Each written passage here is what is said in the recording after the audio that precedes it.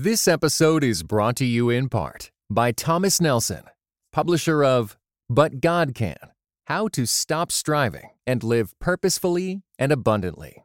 Written and narrated by Becky Kaiser and is available everywhere audiobooks are sold. And now, Christ in Pop Culture presents Persuasion with Aaron Straza and Hannah Anderson.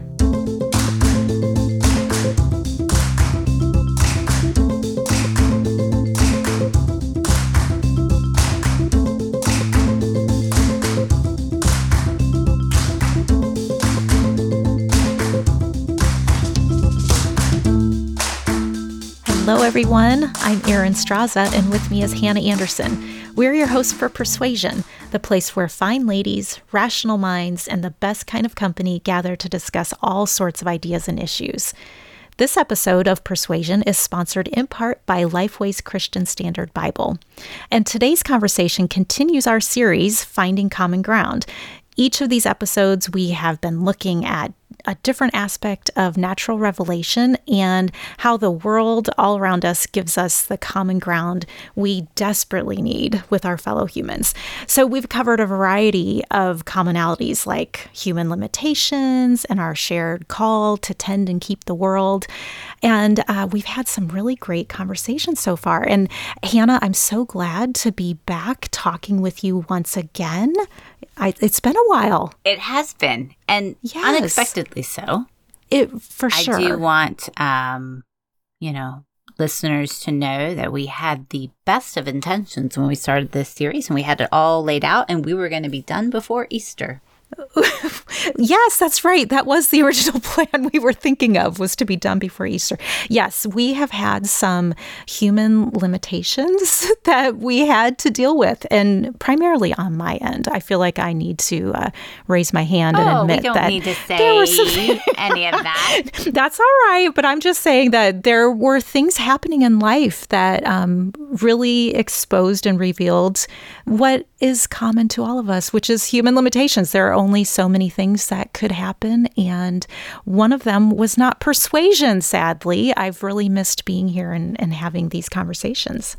Yes, and I think it is a question of limitations. I also think part of what we learn in these moments where our best laid plans don't come about is to go back and look at our plans and to ask questions of our plans, because there is the very real question of what can we accomplish? What are our human limits? Recognizing those, talking about the struggles of the world. Our last episode together, we really delved into that kind of adaptability and meeting the challenges of life. And there's this potential within us, and, necessity is the mother of invention, blah, blah, blah, whatever. But there's also a very real question of what is possible and what would a sustainable life look like, because you don't want to always be in this place where you're having to adapt all the time. Right. I really feel like that last conversation was the perfect setup for me in terms of what I experienced in life, and I didn't know what was going to happen. And so, yes, we had this plan, we had these ideas, and if life had been just rolling along as I had expected, we could have continued on that plan, but that's not what life did. And I needed to look at that chaos and adapt. And so I did. But I like what you're saying, Hannah. It's this whole idea of yes, life happens and chaos can happen. Your plans do get disrupted, but to then take time to assess, okay, why? And were there things that were in the plan that weren't reasonable, or are there components of your life that need to change so that you don't continue on in chaos and have disruption at every turn? So yes, I think all of that has been at the forefront for me, and I think it's been good. I mean, at the front end, it wasn't good, but now I feel like I'm in a much better spot to think clearly and to come back and to work on these projects that I so love. Yes, because the opposite side of the coin to adaptability is that if adaptability becomes impossible, you die. right? So like we think in terms of the natural world having this capacity to change and adjust, even if it's something like a seed that falls underneath a porch. That seed is going to reach and grow and stretch for the light, and it's going to try to find the resources it needs. And it might become a little warped. The plant might become a little warped in process, but it's going to push toward life. And that's beautiful and very encouraging. But there's also the seed that drops under the porch into the dark place that never germinates. And the kind of story of the natural world is that for everything that adapts, there's something that doesn't adapt, and life doesn't continue. And so when I think of this kind of dual question of adaptability, meeting the challenges of life, there's also this question of sustainability. Like, it is not ideal to be constantly forced to a place where you have to adjust and adapt all the time, because you're not guaranteed that you'll be able to do that. You might be the seed that falls under the porch and doesn't germinate and never, grows, even if it's in an awkward growth pattern. And so, today we want to look at that question of not just honoring limits or celebrating the ability to adapt and survive. Right. As great as that can be. As great as that can be. But to talk about what would sustainable living look like, and how does the natural world point us back to patterns and regulations of life that have this kind of built-in corrective mechanism to it. It's not just about always upward and onward and adapting to the challenges. Sometimes it means stopping producing a podcast for a little bit. Because the truth is, when those challenges came, we couldn't adapt sufficiently to keep going. We had to take a break. We had to take a pause. And that doesn't mean it stopped forever, but it did mean that we couldn't respond to the moment because there was something unsustainable going on. And so we had to go back and kind of think about the pursuit of sustainability. What needs to change in the environment or in the life to remove the constant need for adaptation? Really, this has been the question of the last year and a half, year plus. Because of COVID, we've had these conversations, and businesses have been having these conversations. What is sustainable? What were we doing? And can we keep doing that? Do we just adjust for a short amount of time? What do we do when COVID is over and we can return? Do we want to return? And I think those are the same questions of sustainability. Was our prior pace of life before COVID really sustainable? That's been a question on lots of people's minds. And do we even want to return to that? Is it sustainable? Is it life-giving? Is that the best option? And like we were saying before, yes, you can live in chaos and you can adapt, but is that going to be the healthiest version of you? Is that going to be the best for yourself and your world and your family? And so these are questions that are coming up in all the spaces that I've been in. I feel like it's been in church and work and family. And so this topic of sustainability is very pertinent to where we are today. It is. And I think that's, as you've mentioned, that's one of the questions. And it's also one of the lessons if we will learn it. Because I think a lot of us are very eager to just get back to normal. Yes, that has been on everyone's mind. How do we do it? Want to stop long enough to learn the lessons that are available to us in this moment. And I think what we need to consider is the fact that the pandemic itself was, the disease and the virus wasn't necessarily created by unsustainable practices. Maybe it is. Maybe there's something I don't know. But the way it spread and the way we responded to it revealed the kind of limits and the unsustainable practices that we were engaging in. So even if you consider the fact of our global marketplace, which allows for all of this economic growth and exchange of goods and services and ideas and all of this. It was that very same globalism that took a disease that originated far, far, far away from us in China and brought it to our doorsteps and shut us down. So the fact that the entire world. I mean, it really is amazing when you were looking at the mapping and how it was spreading.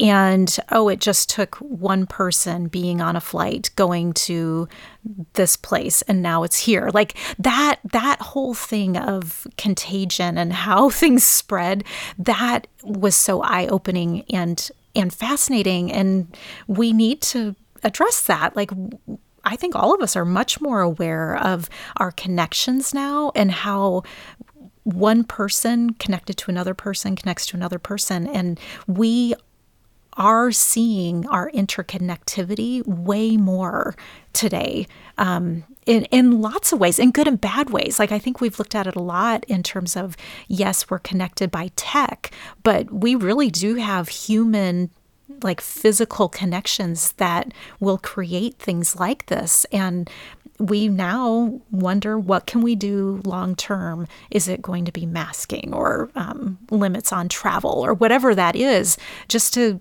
have something that's a more sustainable life?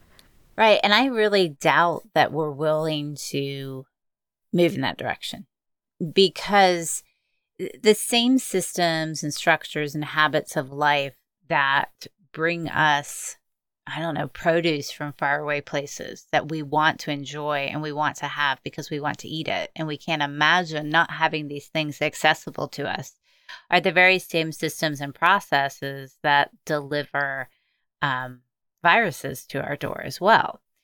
And, this isn't a comment on that particular issue. It's just to show this larger question that the way our lives are constructed, the way we're moving through the world, can be kind of warped in its own movements. And it takes a crisis or a conflict or some type of catastrophe to reveal to us the degree to which our practices that we think are the best thing ever are really not sustainable and have inherent flaws in them. Or at the very least, come with a set of challenges and difficulties that we've minimized and not paid attention to. And what's fascinating to me is that in many ways, the very mechanisms that we were unwilling to give up or reconsider became the mechanisms of, our own pain and suffering. And they also had this built-in equilibrium that shut them down. So because we wouldn't reconsider them, we wouldn't address them and think about them, there was this built-in safety valve or mechanism within reality that COVID shut us down. So there's this irony of, I'm not going to consider limitations. I'm not going to consider the sustainability of my own life. A disease comes in and forces us to consider what we would not otherwise willingly consider. It's that whole sense of like, objects that are in motion will stay in motion until they are forced to stop. And so I think we all tend to live life that way. Like, we just keep going and going until then we are forced to halt. And I mean, a wise person would not do that. But I think so often we're so enamored by, let's say, the benefits of what we get out of living a certain way. We just keep thinking, oh, the negatives can be overcome. Right, or that the solution is just in more technology or more advancement. And so we just keep going thinking, oh, it'll all be okay. It'll all be okay. But at some point, it's not going to be okay. Like, yeah, and it's all going to fall apart. This kind of inbuilt equilibrium, or this kind of this self-correction that will come whether or not we pay attention to it, is an idea that I first encountered in the work of Dorothy Sayers. She was a writer, thinker, theologian in the 1920s onward up into the 50s in England, and she was associated with the likes of Tolkien and Lewis. And she has an essay in the 1930s, so right in the middle of the Depression, right? I think it's the late 30s, might even be early 40s, as the war was coming on, about how these kind of correction cycles are built into reality. And if we won't pay attention to our unsustainable practices, that reality will just smack us in the face with it. I mean, those aren't her words. Those are my words. But I wanted to read this. It's from her essay called Why Work? And she's talking about war being a judgment, but also being like the natural consequence of unsustainable practices. Here's what she says. It is interesting to consider for a moment how our outlook has been forcibly changed for us in the last 12 months by the brutal presence of war. War is a judgment that overtakes societies when they have been living upon ideas that conflict too violently with the laws governing the universe. I like that because she appeals to this kind of natural law idea that there are things in place in the natural order in the creation that we can either identify and align with, or we can work against, and it will come back to bite us. But more from Sayers. People who will not revise their ideas voluntarily find themselves forced to do so by the sheer pressure of the events which these very ideas bring about. Never think that wars are irrational catastrophes. They happen when wrong ways of thinking and living bring about intolerable situations, or as we're calling them today, unsustainable situations. And whichever side may be the more outrageous in its claim and the more brutal in its methods, the root causes of conflict are usually to be found in some wrong way of life in which all parties have acquiesced, for which everyone must, to some extent, bear the blame. This episode is brought to you in part by Beyond Ordinary Women Ministries, which prepares Christian women for leadership. At BOW, we believe that every woman is a leader because she influences someone. So, whom do you influence? Do you mentor a woman? Serve in the workplace? Or do you lead a small group, teach the Bible, or even lead an entire ministry? No matter who or how many you influence, our free online resources will help equip you. Our videos, podcast episodes, and articles from experienced women leaders will encourage you and perfect your leadership skills. They offer wisdom for dealing with ministry pitfalls, current biblical issues, health for your own soul, and insights for shepherding others well. In addition, BOW offers Bible studies designed to connect women of multiple generations. They provide a challenge to both women new to the Bible and those wanting to dig deeper.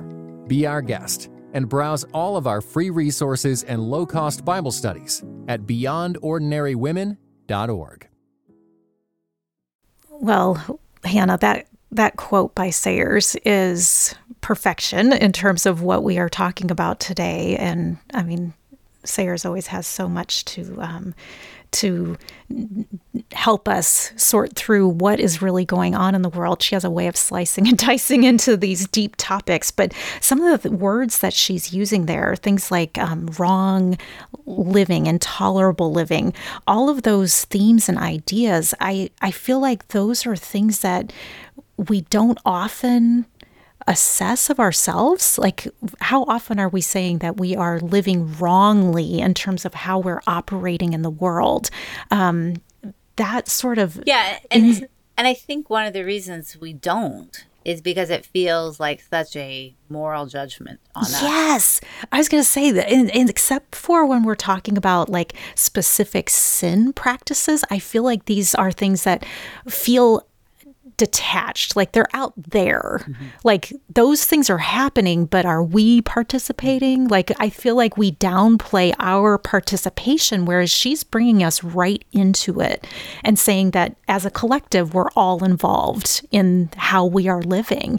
And I feel like that sort of look and judgment upon what are the practices, what are ways of living, consumerism, all of those things. I think that those are categories that we have to step back and look at, but that's going to also require some change. And that's hard. Right. I think it's far too personal. Yes. It feels like this isn't a judgment of me and my choices. And at some level, yes. I mean, of course, obviously it is. I mean, we all are making choices. But I have found that if we can create a little space and remove it from the category of sin, moral judgment, human culpability, the kind of shame and damnation that comes from these conversations, and we shift it to a slightly more objective space, it can help us see the principles in play without being overwhelmed by our complicity. Because you really have to have enough distance from the problem to have perspective and be able to, just kind of engage it more abstractly and rationally to see what's happening and not feel like you are personally condemned the minute you start talking about it. And I think that's even part of the problem behind our conversations of racism. We can't have them because it is far too personal. People feel it in their bodies. And then that's a true thing. I mean, I don't want to downplay the reality of the embodied life, but what we are struggling to do is just to say the truth about our ecosystems and our environments. We're struggling to say this is a real thing that's happening because the minute we start talking about it, it feels like it's about us. And so for me, one way to gain this objectivity, one way to create this margin in space is to look at the natural world, to look at these things. When you move into biology and you look at an ecosystem or you look at a population, like whether it's an animal population or something within a certain environment, and you can assess, is this population flourishing? Are they having what they need to live healthy lives? Do they have what they need to reproduce? Is there some imbalance? Are they sustainable as a population? And you begin to ask those questions in the natural world and the environment, and we have a great deal more objectivity to be able to say, oh, no, absolutely not. There's certain things that are happening around this population that are threatening them. They are becoming endangered. And we can have that conversation because it's not us. It's this thing out in the natural world. But I think there are principles within that kind of observation that apply to us. So it's something as simple as, if a population doesn't have sufficient food sources, their reproductive rates will drop in order to maintain the equilibrium of a certain number of animals that can be healthy and can reproduce. Or on the other hand, if they become so numerous that they have large reservoir of food resources and they're repopulating, there will become this mechanism that the environment will begin to limit and kill off. And that's part of human interaction with them, to thin herds and that sort of thing. But there's this sustainability. That's like the dial is set to sustainability. And every factor is trying to reach that, even if it includes things like violence or starvation. It's reaching toward sustainability. What I like about this approach of saying, how can we be objective to seeing how life is going and how do we achieve sustainability? That is a question of human flourishing or, all of creation flourishing. And that comes at it from the question of what is going to produce the best life, what's going to produce the most flourishing, and what will allow us to flourish the most. And I think that coming at it from that perspective, rather than what is it that you're doing that you need to stop doing? You know what I'm saying? It's like you may come to the same conclusions that we need to have some limits or we need to adjust what our priorities are, what are the things that we engage in. We may come to the same conclusions from both of those questions, but they have a different feel, if that makes sense. Like one feels like you're moving in the positive side of things where you are saying, what can we do together to create the best world? Whereas the other one, it feels a little bit more like you're clamping down and condemning. And who wants to do that? I mean, no one's going to rush to that side of the question. And so to raise the question of more of the positive side, I think that it will draw people a little bit more. It draws me, and it makes me want to engage in that. Right. And it's fundamentally the principle that Jesus is teaching in his ministry, where he was healing on the Sabbath. And the religious leaders came to him and it was like, you're healing on the Sabbath. And he goes on to teach that the Sabbath, the category of Sabbath, was given for man to flourish and have sustainability, not for man to serve the Sabbath. And so his argument was, I can do things that lead to flourishing and healing on the Sabbath because the point of the Sabbath is to serve the sustainable flourishing of human beings. And so it's exactly what you're saying, like versus, no, you can't do this on the Sabbath, you are doing a bad thing, versus actually this category was given for your flourishing. And the sooner you align your practices with it, the sooner that you acknowledge and agree and embrace the wisdom of this kind of built-in pause, the sooner you're going to flourish. And so it's an invitation to flourishing through rest, through Sabbath, through kind of pause and reset. And I think that's what's so beautiful about the idea of something like Sabbath, or even winter, or cycles in the natural world where things are not always producing. The invitation is one of flourishing in a way that's counterintuitive to us. It's align your life with what is real and true, and then you will be better capable of flourishing on the other side. And that's the invitation, even within the Old Testament law, to have cycles of Sabbath once a week, but also cycles of Sabbath with the land, that there would be every 7 years this allowing the land to lie fallow and rest, and the ability to recognize and do that. And if you didn't do that, it collapses in on itself. Even within the Israelites' own history, they are carried off into captivity because they didn't align themselves with the Sabbath that God had invited them into. That's so interesting, too, because all of creation has this pattern built into it. God designed for there to be these patterns and these moments for rest, these cycles of needing to reset and realign.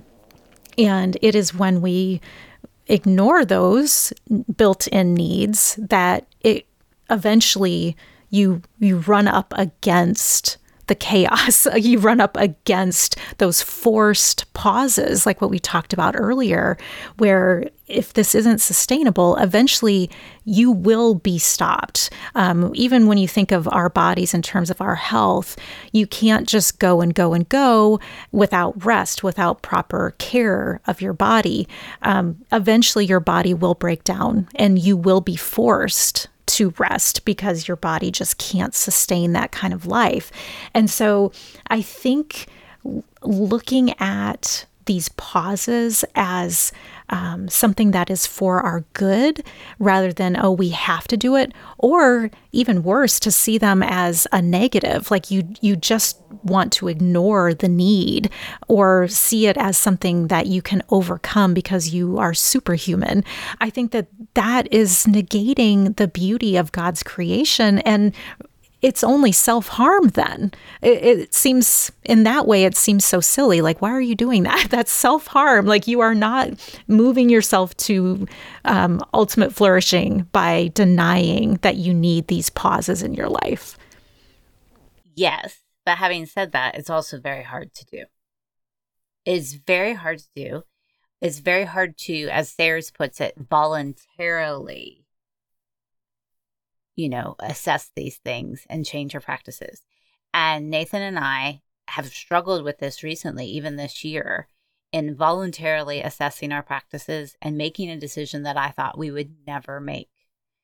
And now I am going to announce to listeners and to you something that many may find shocking and may even find disappointing. So, Erin, in evaluating sustainability, in questioning practices of rest, and voluntarily trying to align our lives, Nathan and I have decided to not put in a garden this year. What? I know. I am speechless, and I can't even believe that. Hannah, you were supposed to be my doomsday prepper location. Right. When everything goes down. I still I'm coming have to your stuff house. canned from last year. Wow. So we were really wrestling with it this spring. Part of it, we just released a book, Turning of Days, Natural World, calling people into this life invitation. Right. But we're also looking at our life in this moment. We're looking at the last few years. We're thinking in terms of Sabbath. We're thinking in terms of cycles of 7 years. Not that that's we don't feel bound by that, but there's a wisdom there.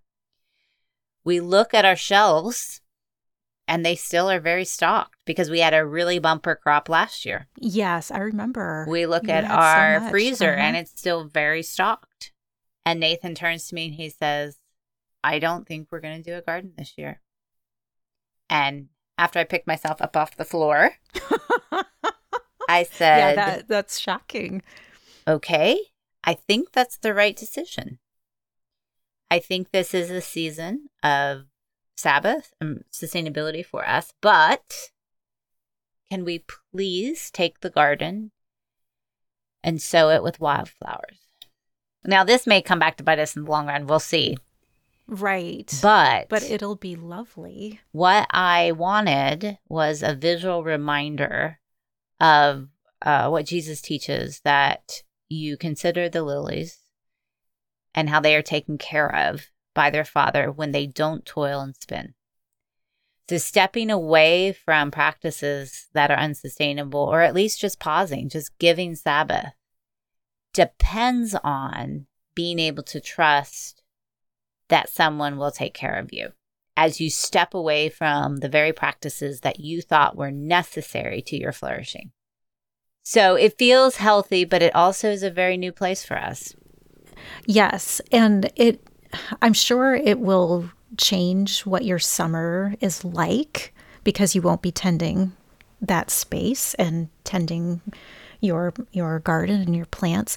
But I also feel like it is a good model in terms of you are in many ways taking a step of faith and saying, we're going to put these things into practice, and we're going to trust that because we have what we need, we're going to trust God, and we're going to not do the garden this year. So I feel like this is really good in terms of good for your soul, but also a good model for me. And I think I was going to say this earlier, that I feel like this is why we need community, is because so often it's hard to see where we need to put stops in place and where we need to put a pause on things. And I so appreciate it when friends and family will say, hey, you're running it too hard. You really need to observe some rest and you need some space. And sometimes you're going so fast and so hard, you don't realize how much of it you are doing and that you are in need of it. So right, until you I feel like we right need this. Yeah. So I feel like this is good. Like, this is why I need to see this in you, and you, like, together we all need to see the places where we need to take rest and model it for each other and call each other to it. So that's exciting, but very different. It is. And very unexpected. And it does feel like it's a question of sustainability, that if we want to keep doing these things in the future, it's going to require this to answer this invitation to rest now, as well as kind of a reevaluation. Take that time to pause, reflect, reevaluate, and consider the best sustainable practices going forward. That is a good word. Well, with that bombshell news, we are going to wrap up this episode of Persuasion, but we do hope you will all join us next week. We've got a final installment of the Finding Common Ground series for you. And as always, you can find us on Twitter at Persuasion CAPC, and come tell us what sustainable practices you have discovered, or if you just want to express your disappointment that I won't be gardening, that'll be fine too. You can also find us in the Christ and Pop Culture Members Forum, which you can access by becoming a supporting member of Christ and Pop Culture for $5 a month. And all of our support goes to produce these conversations, as well as the other podcast series and the articles that are happening at Christ and Pop Culture. Thanks again to Lifeway's Christian Standard Bible for supporting this conversation. Persuasion is produced by Jonathan Clausen, and it's part of the Christ and Pop Culture Podcast Network. You can find all our shows at christandpopculture.com or search for Christ and Pop Culture at iTunes. And thanks so much to all of you for listening to Persuasion, and we will catch you next time. You have been listening to Persuasion with Aaron Straza and Hannah Anderson, an official production of the Christ and Pop Culture Podcast Network. Please rate and review the show in iTunes, and check out our other shows at christandpopculture.com/network. Theme music by Maiden Name.